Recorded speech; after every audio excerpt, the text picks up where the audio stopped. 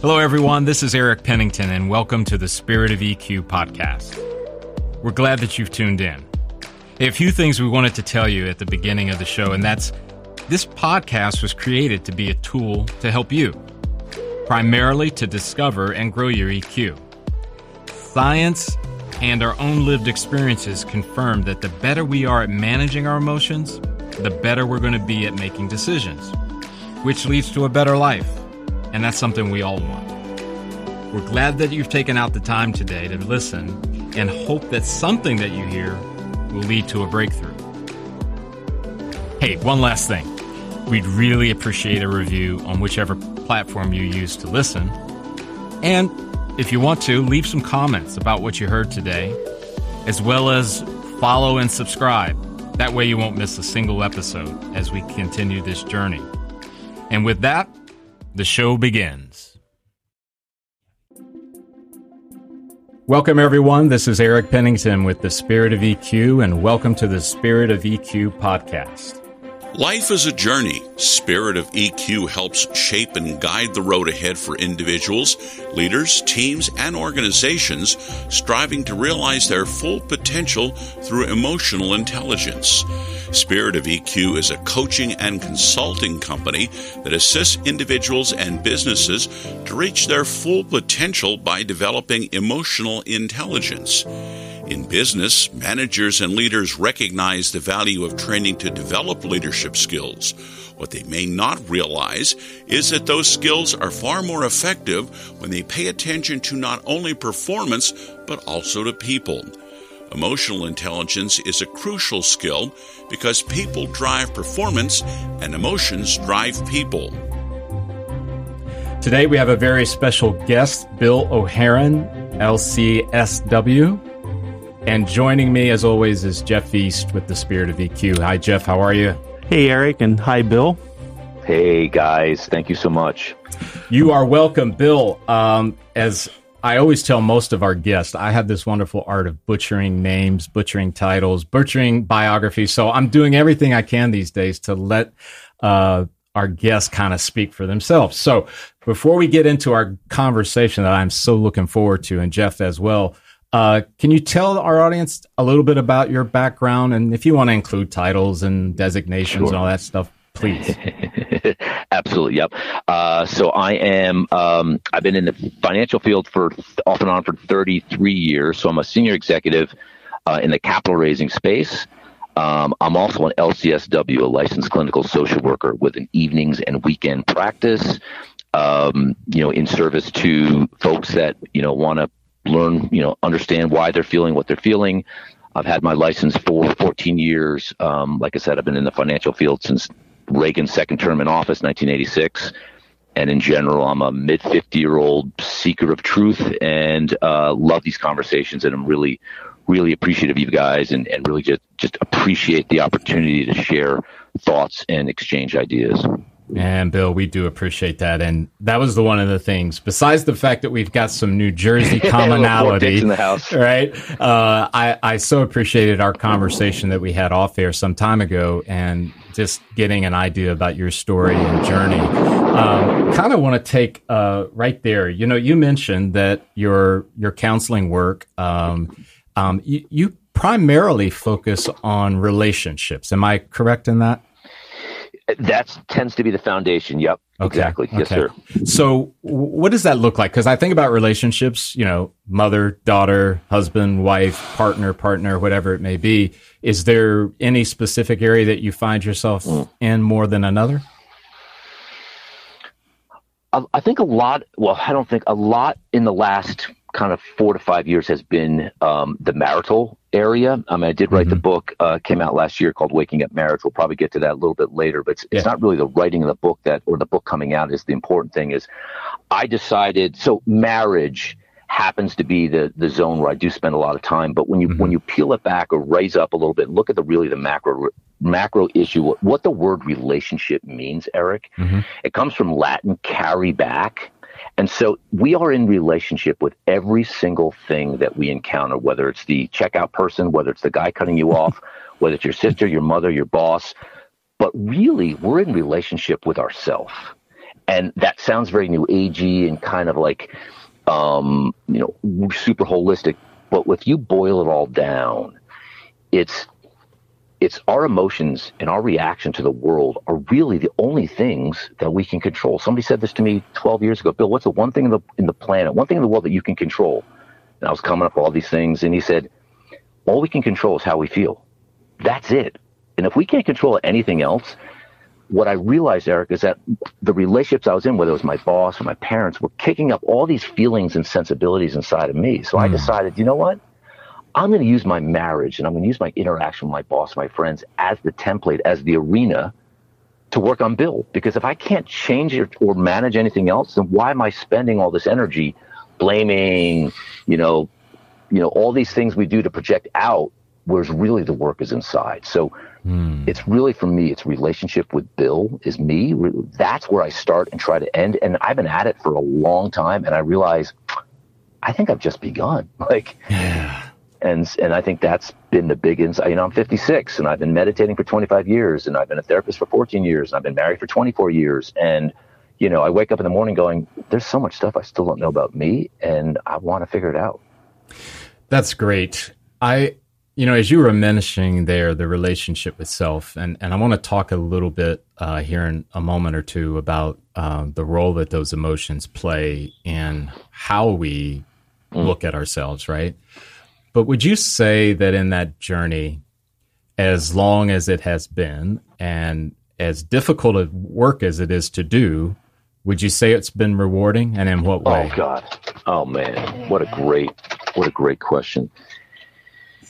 And I was just having a conversation. I was at PT for my knee, and I was just having a conversation with this 22-year-old, just graduated from college, talking about the challenges. He's like, the challenge of our emotions. I said, yeah, it's challenging because we have stuff inside. So the answer to the question is, it's changed everything. I wouldn't still be married. My health, my ability to see the world and intuit the world and feel into the world. And happiness, I tear up just thinking, if I hadn't done the work, it would have been, it's been a bumpy ride. It's always a bumpy ride. Being human is a bumpy ride. It's a beautiful ride. It's the only ride in town. But doing the work on self is really, I feel like it keeps me engaged, and I want to complete this life. Robert Monroe says the reason why we come here, Eric, is that we take everything from our non-physical self, our emotional self, that which lives in our limbic body, our heart and belly. We're here to take all this stuff and put it out into the material world. And how do we know what to put out into the material world unless we know the content of this non-physical stuff, these emotions, these sensibilities, these feelings? And I realized that dance is the dance of life. And when I'm not doing it, I don't feel whole. And when I am doing it, I feel like, I'm on my mission. And so, yes, to answer the long-winded answer is, it's been a phenomenal, phenomenal exercise, and it's just begun on a lot of levels. Well, Jeff and I have spoken about this many times, probably some on the podcast and some just in our overall conversations about the value in putting in the work and the results that come from it. And, I think about my life experience, and you and I shared this with one another before, Bill, about, the days in corporate America, the climbing and the achieving and the acquiring and all of that. And I think back, I think on the face of it, I wanted to have some self-knowledge, have some idea about how I tick. But there was a lot of the stuff that I thought, I don't really want to go there. I'll just keep achieving, and then that'll make everything okay, right? Yeah. And of course, at least for me, I had that Solomon moment, and I think you and I talked about that. Yep. Where you reach that place where you're going, wait a minute, is this it? Yeah. Everyone around me is telling me that this should be the greatest thing ever, and I can't fight the boredom and the frustration and it's just blah. Yeah. And that turn. So did you, when you look back over time, and I'm sure all of us had many points of awakening, but was there an awakening that you'd like to share that you can look back on and go, that was a catalyst moment, that was a Rubicon moment? Yes. And just listening to your talk about, the corporate world. So I was living in London. I'm 31 at the time. So this is back in the mid 90s, 30, 31, 32. What I like to say is living the life of Riley, right? So I was working at an investment bank, living downtown London, traveling, skiing, and something wasn't right inside. Everything was right on the outside. Something wasn't right. I know, again, that sounds new agey, nowadays, like, the financial guy, goes to the mountaintop and changes everything. Well, there was no mountaintop. There was just me at home by myself. And my heart, it felt like my heart was shrinking. It's like physically, it felt like there was something draining inside of me, and I couldn't put a name to it. I was dating a girl. She's like, you're insecure. You should go to a therapist. I'm like, screw you. I'm from New Jersey. I'll white knuckle it. I'll figure it out. I ended up going to a therapist. And she asked me, the first session, Eric, she asked me this. So this is 1996. Mm-hmm. She asked me this question. She said, Bill, you're asking some deep questions. Are you sure you want to go there? And I said, well, I don't know where else to go here. And she says, well, if you do this, she said, she said, have you ever seen the movie Raiders of the Lost Ark, when he's standing on the edge standing on the edge of the abyss and there's nothing there, and he puts his foot out and this beam of white light becomes his bridge. She's like, that's where you're standing now. You have no idea what this is going to open up. And I looked at her with this first tear. I hadn't shed a tear in 15 years. I looked at it. I said, well, it can't be any worse than how I feel right now. And she said, oh, yes, it can. And I went home that night and I'm like, I don't know what it is, but I can't keep doing it this way. It is not working. And then another friend, female, said, you should meditate. And I said, once again, I'm like, I'm white knuckle. Nobody's going to meditate here. I'm a Jersey boy. Well, sure enough, 3 weeks later, Eric, I meditated. I sat one night with my back straight in my third floor walk-up, Draycott Place in London, and I started to weep with no content. The tears just flowed out as if somebody had opened up a dam with no content. I'm 32 years old, and I pass out. I passed out from the first time I ever meditated, and I came to, and I heard these words. I heard, welcome back. And since that day, I have heard a whisper and a chant and something inside from that non-physical space that keeps tapping me on the shoulder. And so a year later, I moved to Venezuela. I put myself in storage. I had a bunch of money in the bank, and I've been journeying ever since, 25 years of journey, and I'm still trying to figure it out. But yes, that was a denouement moment. And what I tell people is it found me.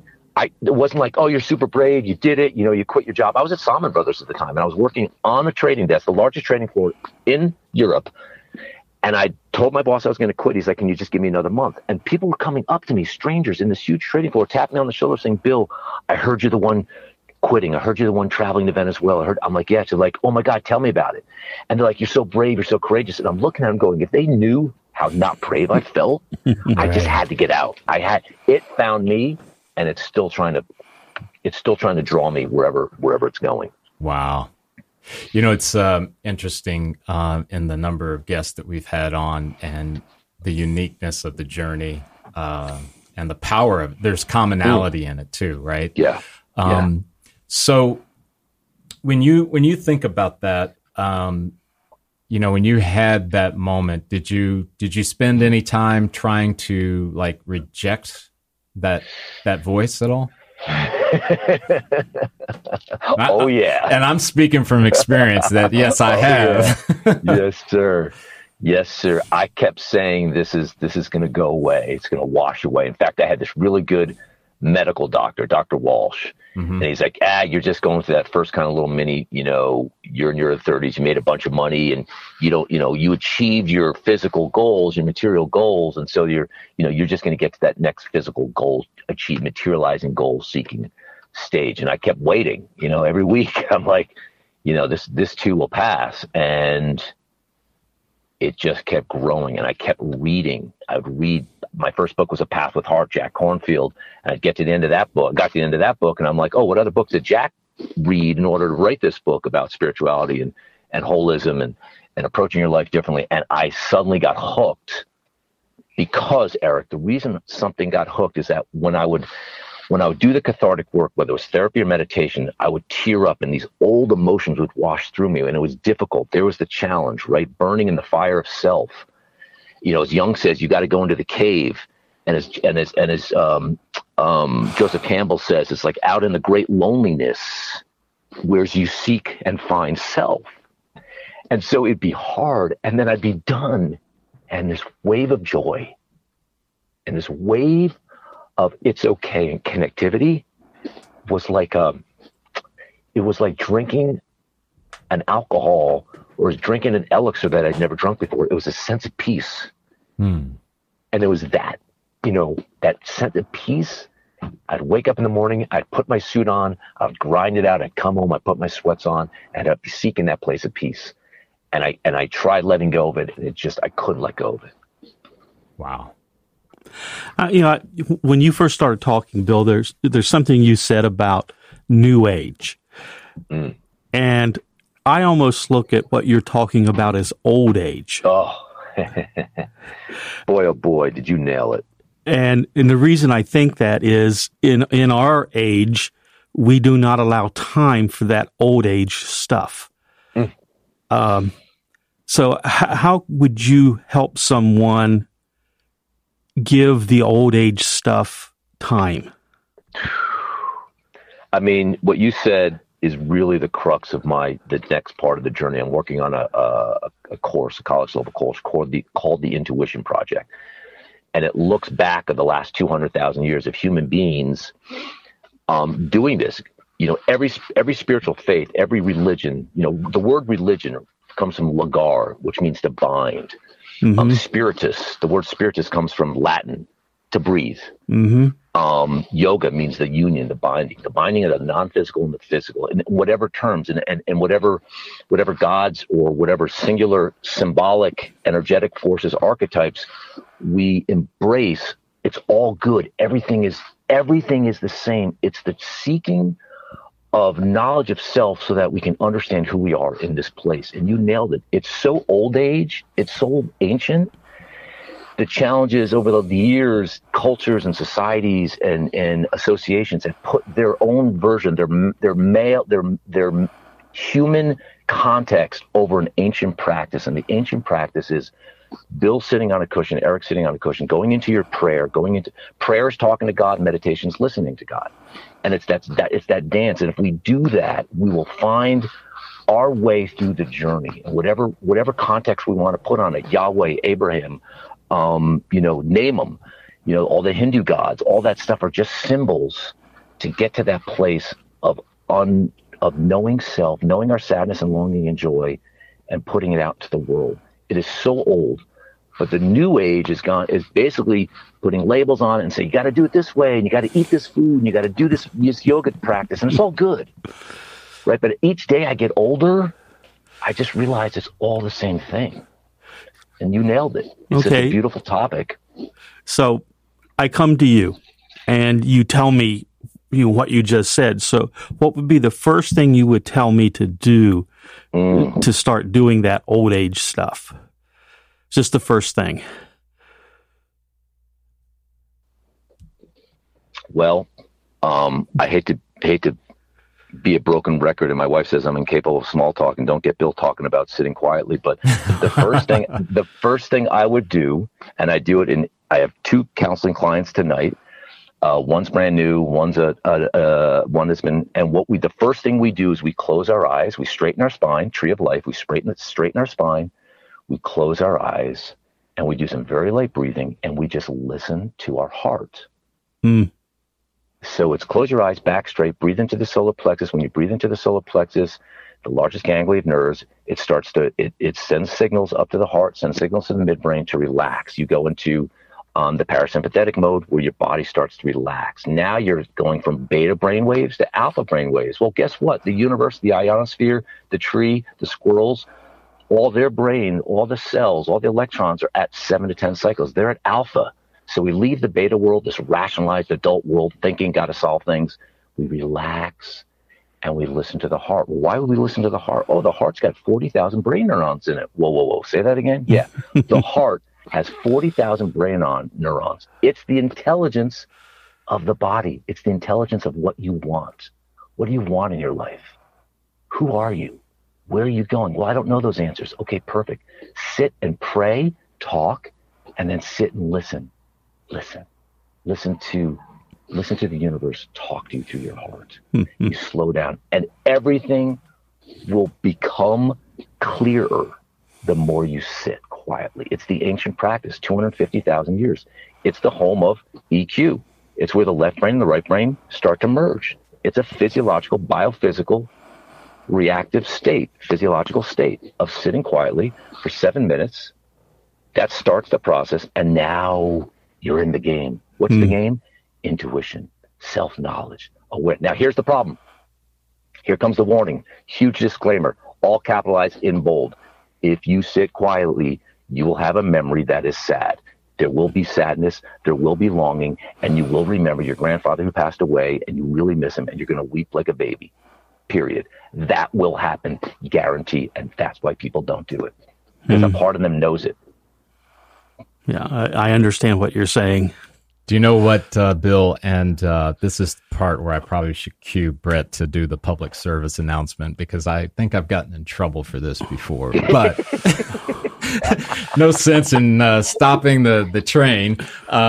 So I have come from it, and I think we talked about this when we first met. You know, I'm a Christ follower. However, I kind of liken it to, that's my foundation. That's where everything emanates from. Yep. Once I get past the foundation, I'm an artist. So I want to try colors of lavender with blue and green, and I want to be on canvas, but then maybe not. Maybe it's a sketch. So I find value in all different types of wisdom and all kinds of different approaches to get to that place where it strengthens my foundation, right?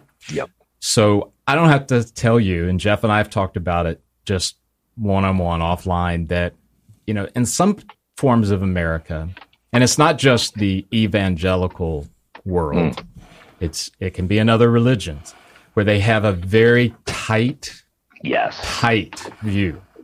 It's almost like, well, before we get started, you need to answer these 20 questions. And if I don't get the right answer for those 20 questions, then I'm not going to do it. Yeah.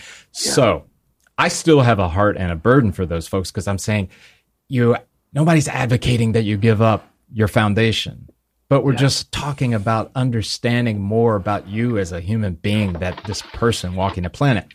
I don't know. Have you ever encountered someone who maybe, and I think the word is probably fundamentalist. That's probably the one that comes to mind. Have you encountered anyone in that fundamentalist realm?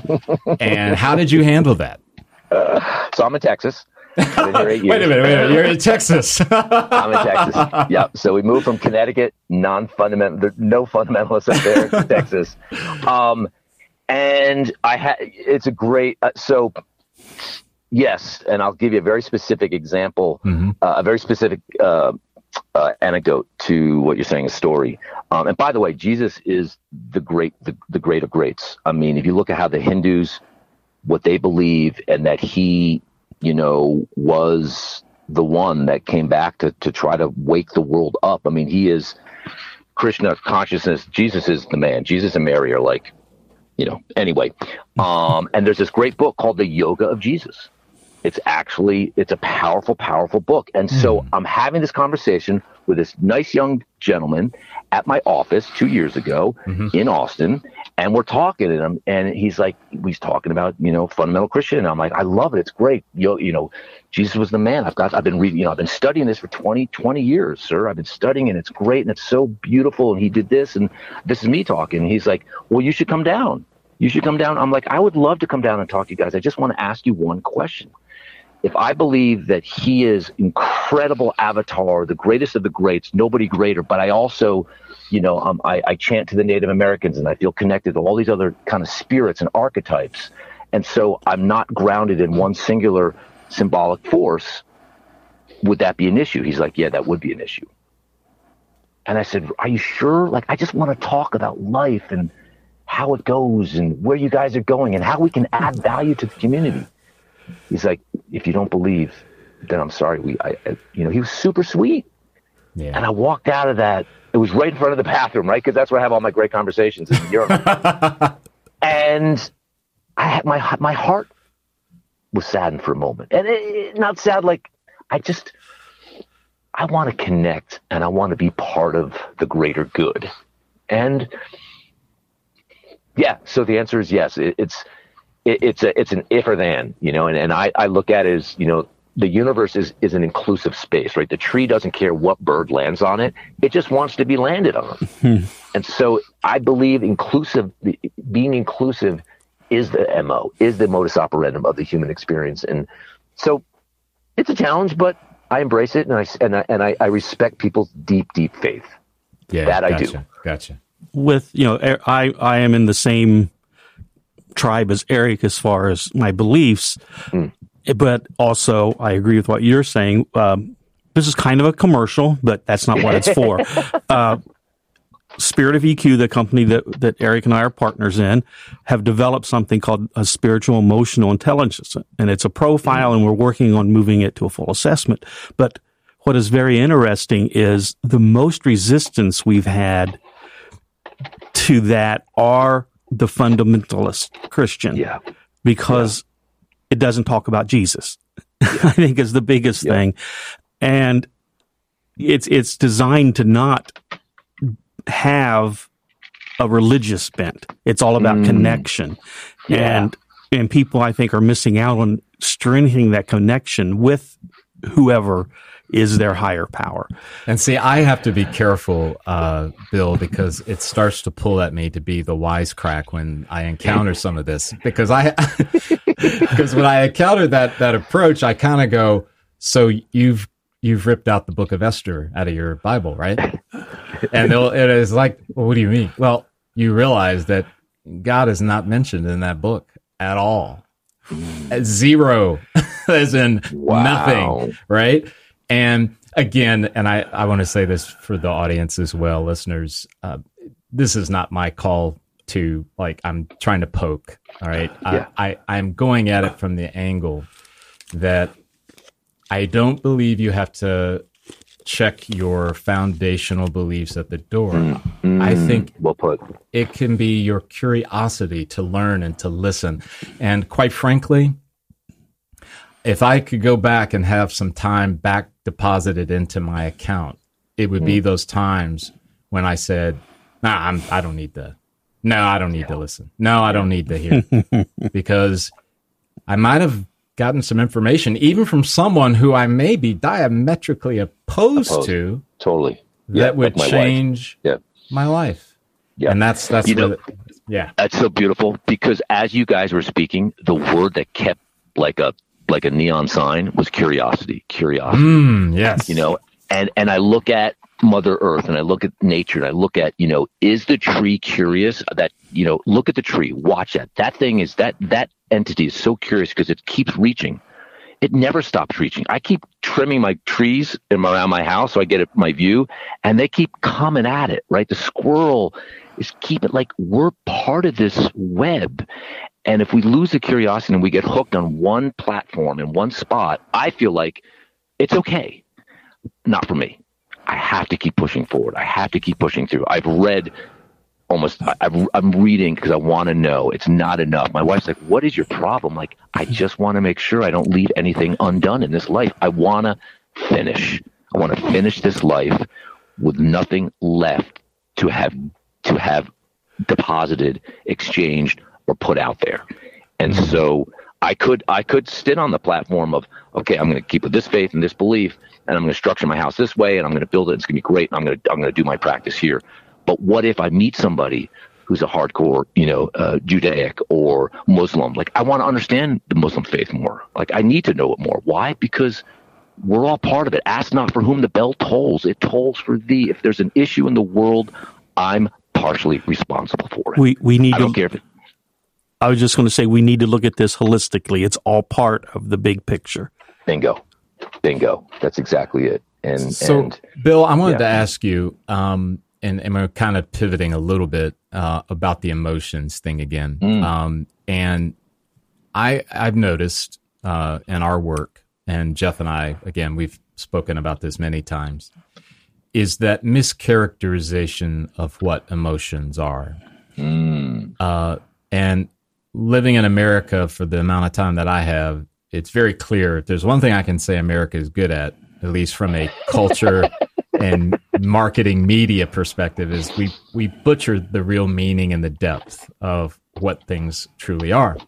Yeah. So encountering folks who maybe have that, and I'll use the example, this is one that we've heard many times, is that I like to, a person will be in maybe one of our sessions or a one-on-one coaching and will say, well, I try to stay away from those negative emotions.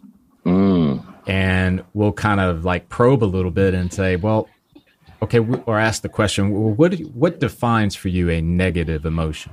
Yeah. And they'll say, well, like anger, I got to really watch, I got to stay away from that because that typically causes me problems with my wife, my son, my whatever.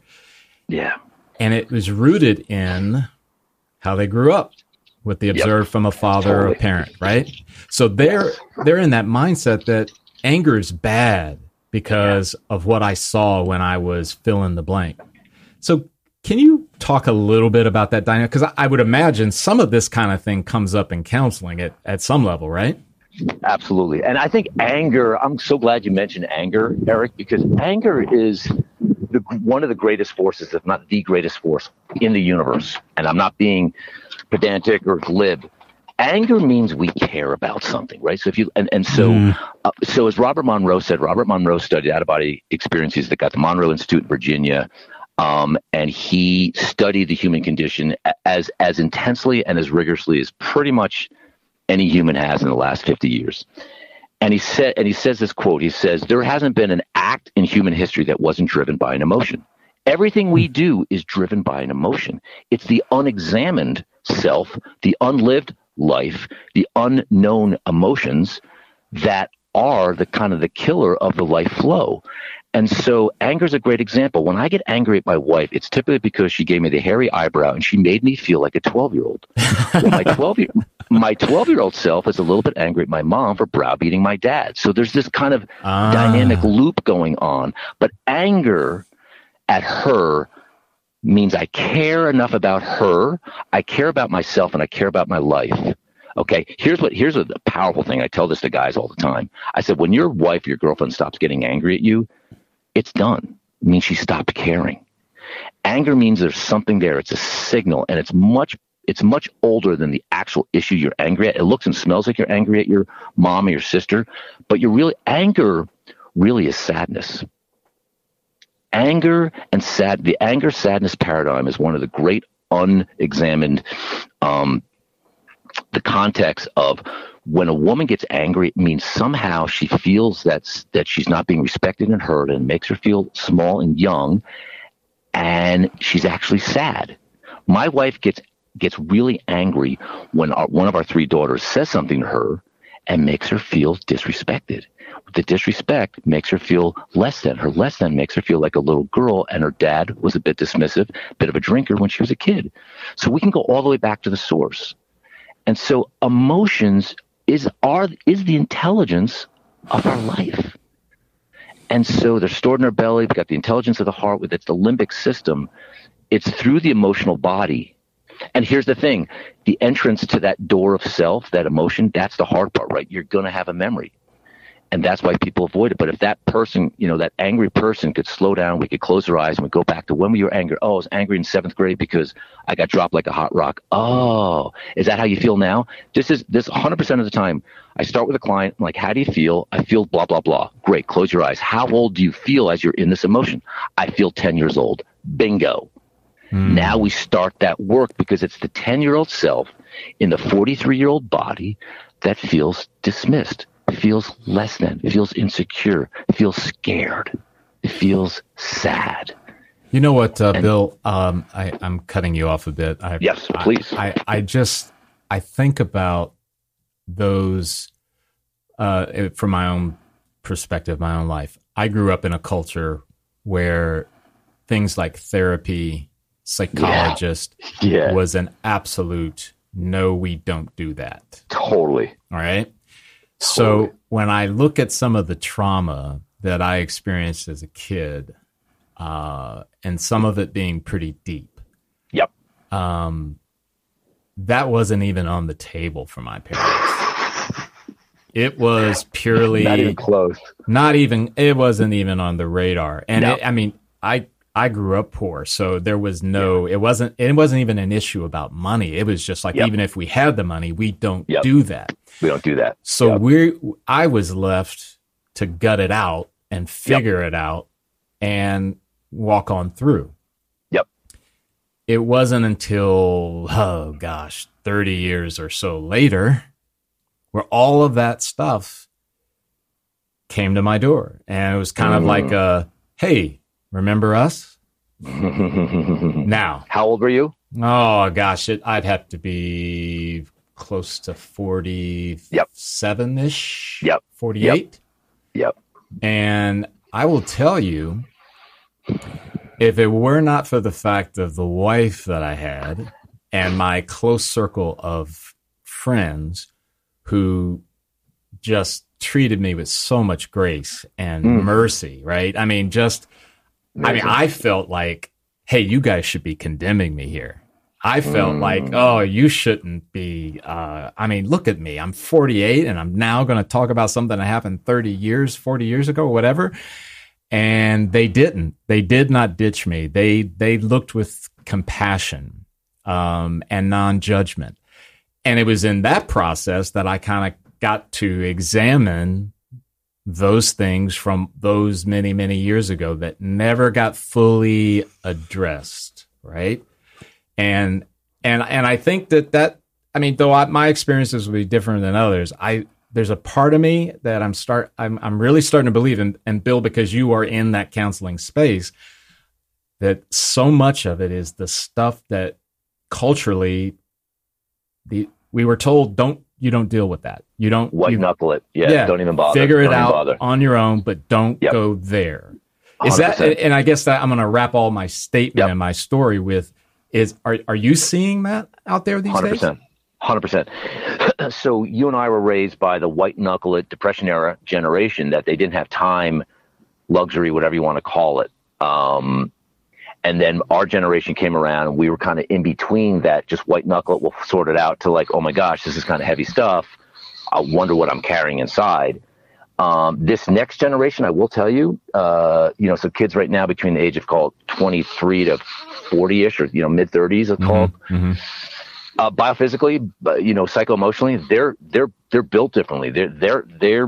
They're coming, they're the next kind of reboot of us. So I've got a lot of great, the language that these kids are able to use and access, and the feelings they're able to access. Powerful. I want to go back to your story real quickly. Vulnerability. Yep. Vitamin V, I call it. Vulnerability is the elixir of life. It's only through vulnerability do we grow and build. Relationships only grow and build through vulnerability. And as you're talking and you are being vulnerable to that friend group, your family and friend group, naturally mammals have part of the mammalian DNA is an empathy that, say, reptiles don't have. Mammals do. And so automatically when you become vulnerable, Eric, it enriches and deepens the people around you's life, and they get comfortable with their vulnerability. So you feel like, okay, they're doing so much for you. You did a lot for them through your willingness. A masculine male willing to be vulnerable is one of the most powerful forces on the planet.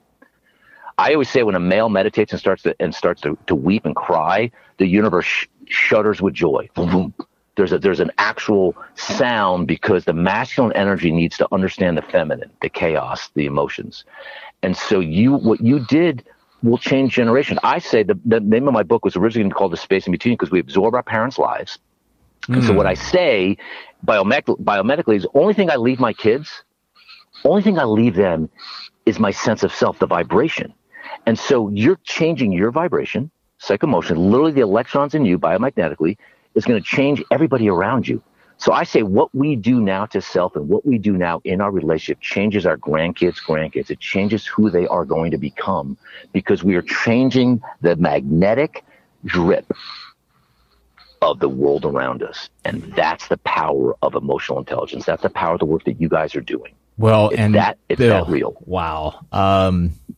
And Jeff, go ahead and kick me under the table if I need to stop. But you just really hit on something that very recent, right? So in the spirit of that vulnerability, my son, who is 19 years old, he, without embarrassing him, I don't know how often he listens to our podcast, Jeff, but you'll find out. I was going to say some way, somehow.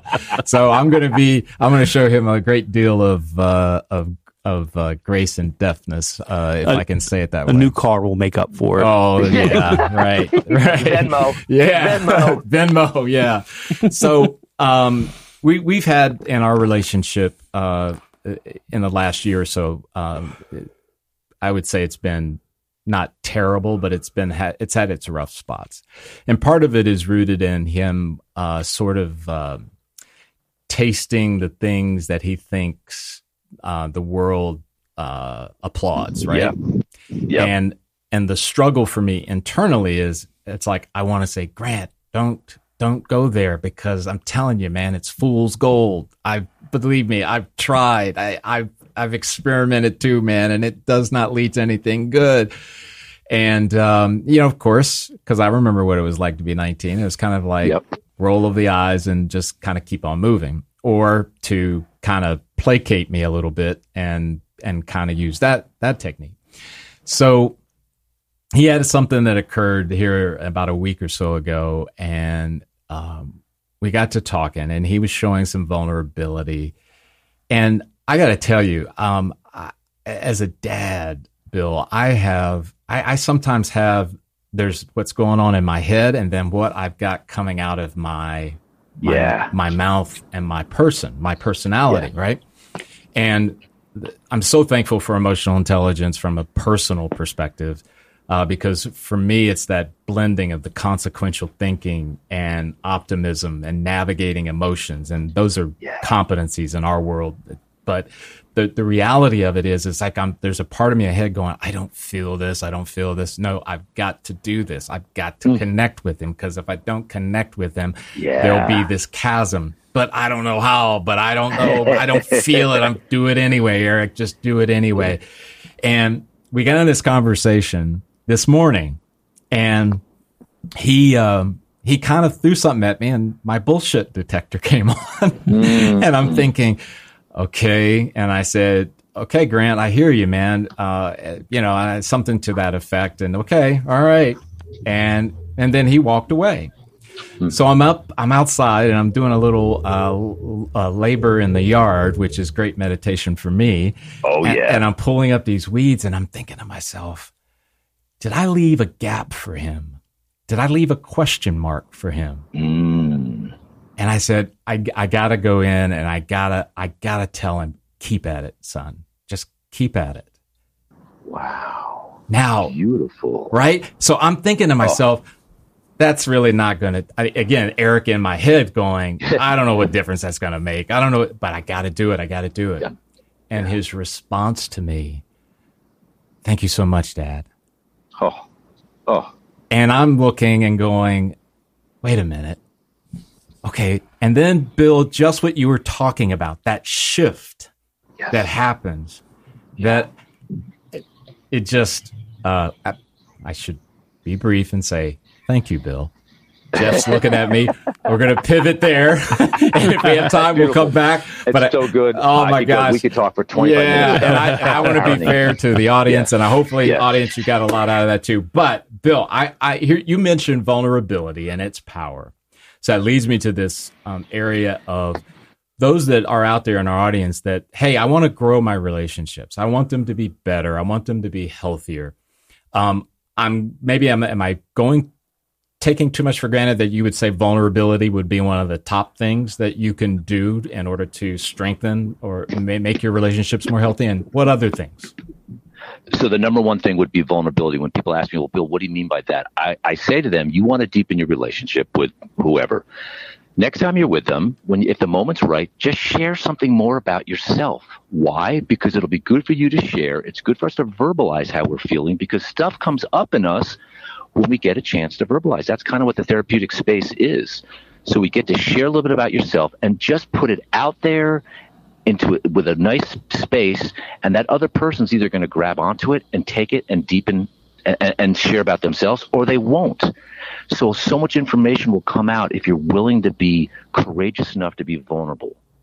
That to me is the most important thing. So you put out a little bit of vulnerability. Yeah, when I was 8, I really felt like I didn't really know who I was. Oh, really? Me too. Boom. Now the relationship just went to a different layer, whether you know it or not, consciously and unconsciously. It went a little bit deeper, right? So that's number one. Number two is just what I always say. So coming back to the word relationship itself, relatus, it means that you and I are in a relationship right now, Eric. We spend time together, blah, blah, blah. And you say something and it kicks up something in me. It isn't about you. It's something got kicked up in me that makes me feel a certain way. So what I say is something gets kicked up in Bill. I take those emotions, I take that feeling, sadness, dismissiveness, and I go into my meditation and I feel into it. And I try to figure out, oh, Eric reminded me of when a teacher said something, blah, blah, blah, whatever. I'm just making it up. Mm-hmm. And so then I get that insight. I'm like, oh, that made me feel.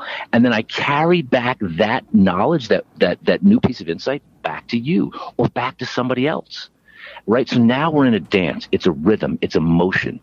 Growing our relationships about understanding me, understanding you, you understand yourself, and then we share some of that information. So really it's the sharing exercise that to me is one of the most powerful things to do in the dynamic of relationship.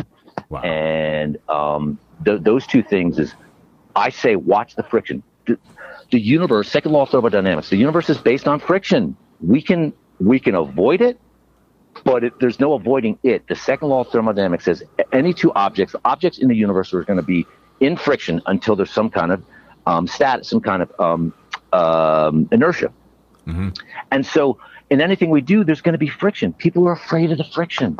I say turn and face, embrace the friction. What's the friction doing? Oh, it's making me feel less than. It's making me feel anger. Oh, where's that anger from? Ah, there it is. Couldn't find it. Now I got it. Yeah. So turn and face the friction. That guy cut you off. That guy's in his own space. He's feeling terrible. He's feeling less than. His dad just blah, blah, blah, whatever. Or he's just a jerk. There's nothing you can do about that. What's it making feel in you? What's it kicking up in you? Oh, you're frustrated because you're now going to run late and he's being disrespectful for you in your car. Okay, so what kind of weight should I carry or put onto that notion? Right? So it's a constant, there I am again. There's little Billy. There's 12-year-old Billy. There's 18-year-old Billy. There's, the shaman Billy, whatever. There are all these different parts of us. We are not a singular entity. We are made up of all these different parts. There's Eric, the wise father. There's Eric, the friend. There's Eric, the great spiritualist. There's there's all these different parts. Son, brother. So all these different parts are being kicked up. All different pieces are being kicked up at different times. Wow. And so just understand what piece is being kicked up right now. Bill at 10 years old is being kicked up because my mom just said something really dismissive and really judgmental, and it really made me feel less than. Okay. There you go. Start there. Start the day there. Right. Wow. So, that's awesome. Yeah. That's awesome. Yeah. So, Bill, I wanted to take some time to ask you about what are you working on in the current frame that you're really excited about? We'd want to share that with our audience and get a view. And I know you touched on some of the things with the writing, but what's exciting you here recently? The most exciting thing. So, I spent 11 years trying to write the book. It finally came out and really was it's really a collection of insights. I use 67 different sources. I actually quote 67 different pieces of whether it's research or other books, because I wanted to universalize this experience of waking up and growing up and becoming more tuned in and completing one's life. Mm-hmm. And so now we're taking this body of work and we're trying to put it together into a 12-week college level class, a class that could be taught in 10th grade, or it could be taught in, master's programs of social work or sociology. Again, it's called The History of Being Human, and the general project is called the Intuition Project. And it's everything we talked about today. It's purely EQ. It starts at day one, and there's mandatory meditation, half an hour a day, and then you're writing on it, and you're reading about it, and you're reading and writing your own mythology. And I want to take people through this 12-week journey, which just gives them a foundational background and context to what they can take with them for the rest of their lives, right? Imagine you and I, Eric, at 19, and somebody said, we're going to teach you about intuition. We're going to teach you all this context, whether it's religion, and we're going to make you do these exercises. We're going to make you do yoga. We're going to make you stretch and breathe. We're going to make you tune in. Think of if we were willing to do that then.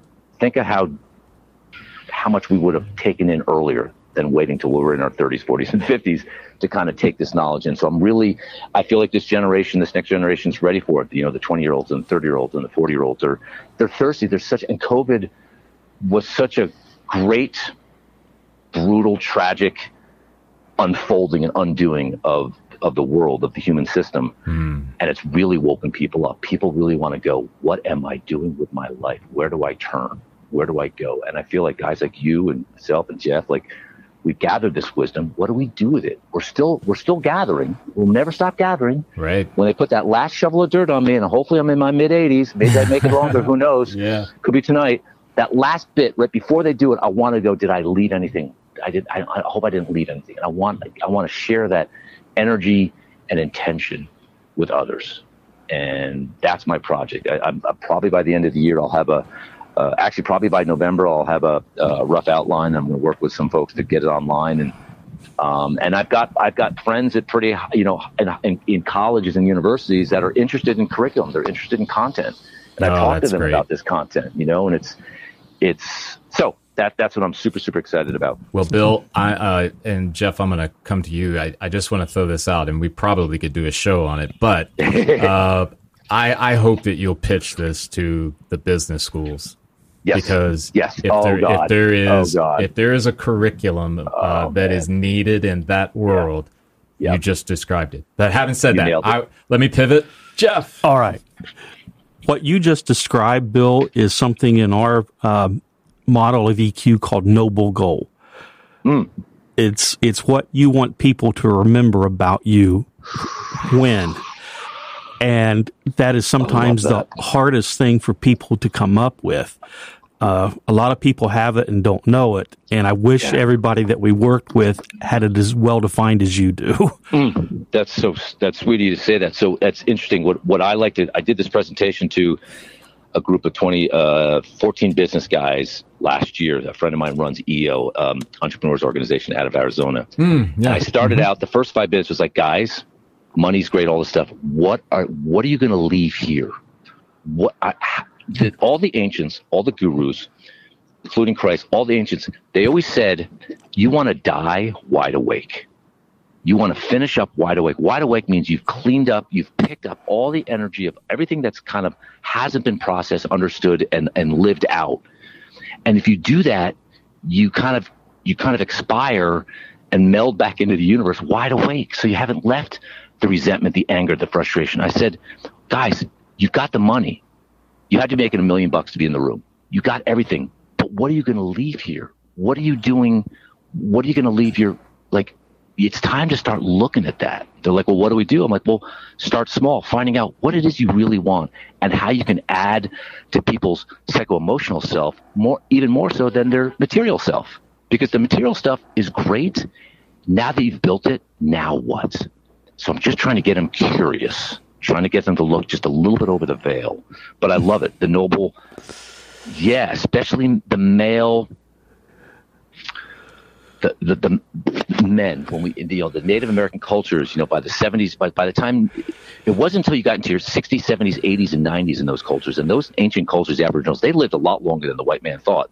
They lived a long time. And so you didn't really become an elder till you got to your 70s and 80s because the wisdom of your life, that's when you could apply it, right? We're wise now, but if we stay on this game, guys, 5 years from now, think how much wiser you'll be than right now. Think how much wiser you are now than 5 years ago. So look at that trajectory. And so I love what you guys are doing. It brings me solace and joy that there's other awake men I call it masculinizing the feminine. Masculinizing the feminine, concretizing the emotional world into this material world. Wow. That's the game. Thank you. Well, we appreciate that. Thank you. Seriously. So last question I have for you, Bill, and we're trying to ask this question more and more. What would you whisper in the ear of your younger self? Wow. I'm going to tear up just thinking about it. Because I spend a lot of time in my inner child still. I do a lot of inner child work. It's kind of the basis. Ratchaw's book, Homecoming, is really the basis of all my work, because I feel like, as Jesus says, only children go to heaven. I believe he's talking about the heart of the child, which lives inside the man. I would whisper, I'm here. I'm always here. Trust it. Trust it. Keep pushing, Bill. You're a good kid. Yeah. Keep pushing. That's a beautiful, beautiful question. Thank you for asking that. Absolutely, man. Absolutely.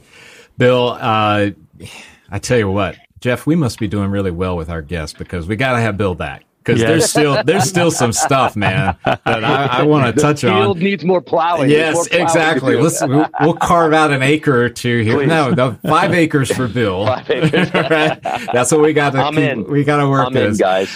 We can't you thank guys you. are phenomenal. Well, thank you, and we can't thank you enough for carving out some time for us and being on the podcast. And please. We promise we look forward to seeing you again. And for those in the audience, we will have things in the show notes around Bill's work and the book and some of the course things that he talked about and how to get a hold of Bill, quite frankly, if you want to learn more from him directly. And once again, Bill, thanks for being on. And everyone, thanks for tuning in. And we look forward to the next time we're together. Take care. All right, guys. All the best. Hi, everyone. This is Eric Pennington with The Spirit of EQ. I'm not introducing a new episode today. I'm here to tell you some things that might help you.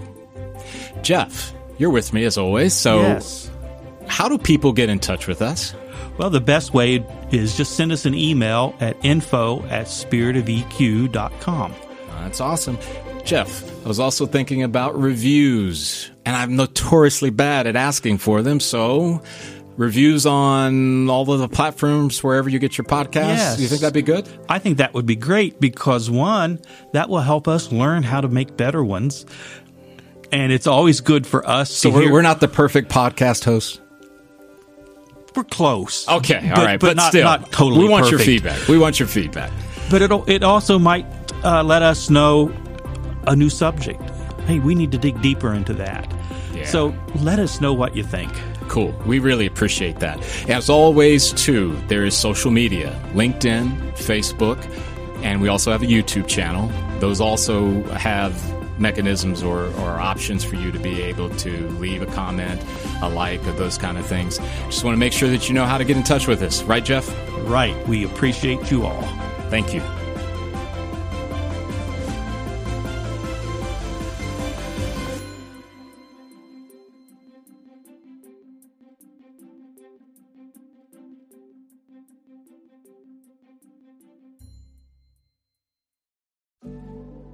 Hi, everyone. This is Eric Pennington with The Spirit of EQ.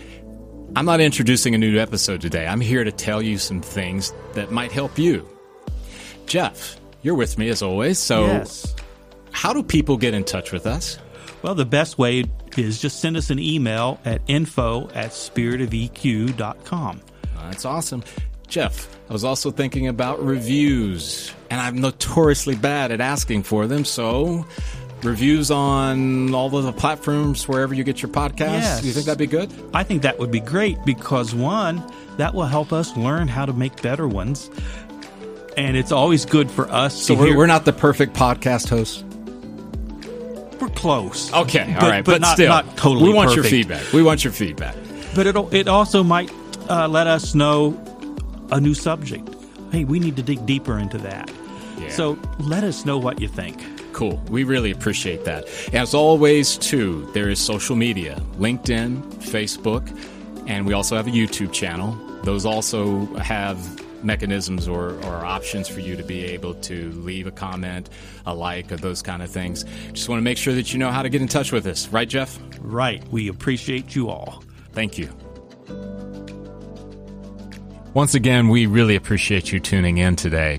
One of the things that Jeff and I want to bring to your attention as well is that when we created this podcast, it was not intended to take the place of a clinician.